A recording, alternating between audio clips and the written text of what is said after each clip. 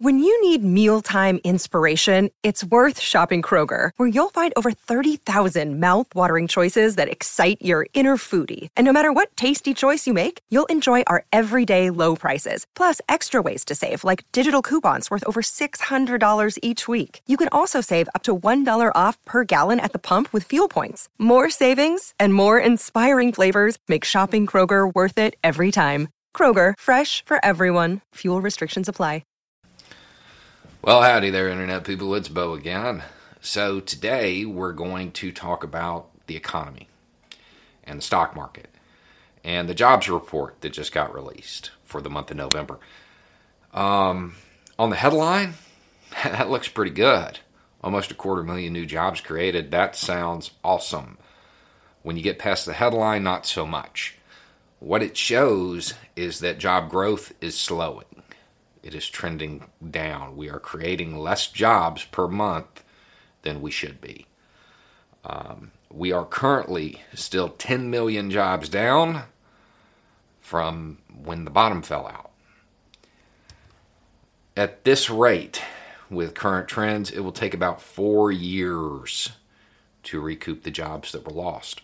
All of those early gains that somebody took credit for, that was just people going back to work after being temporarily laid off. So that's not great. We also see rising long-term unemployment. That is, people who've been unemployed for longer than 6 months. The longer somebody is out of work, the harder it is to get back into the job market. Aside from that, benefits run out. That's a bad sign.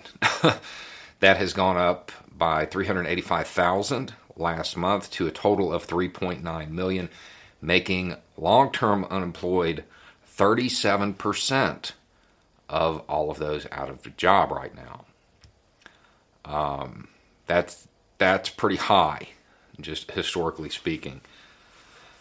Aside from that, we also have a shrinking labor force. People are choosing to exit the job market completely, or at least for an extended period of time, for a whole bunch of reasons. Of course, all of this is hitting the black community the hardest. The current jobless rate is 10.3%. For white folk, it is 5.9%. Okay, so here's the real lesson, though.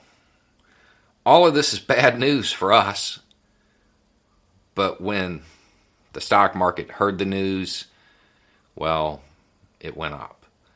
The Dow, S&P 500, and NASDAQ all were like, hey, this is good. Because they believe that it kind of forecasted more stimulus. So what this does is it shows a disconnect. The stock market is not the economy. It never has been. That's how a lot of people have been looking at it over the last 4 years or so, because that was the metric that was used. But for the average person, that's not it's not a good metric. How the stock market is performing does not typically affect the way a whole lot of people are getting food on their table. All of this is going on, and, well, maybe we'll get another stimulus check for those who need it.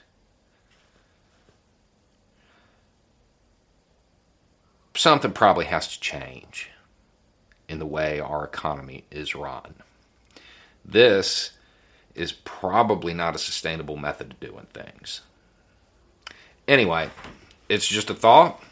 Y'all have a good day.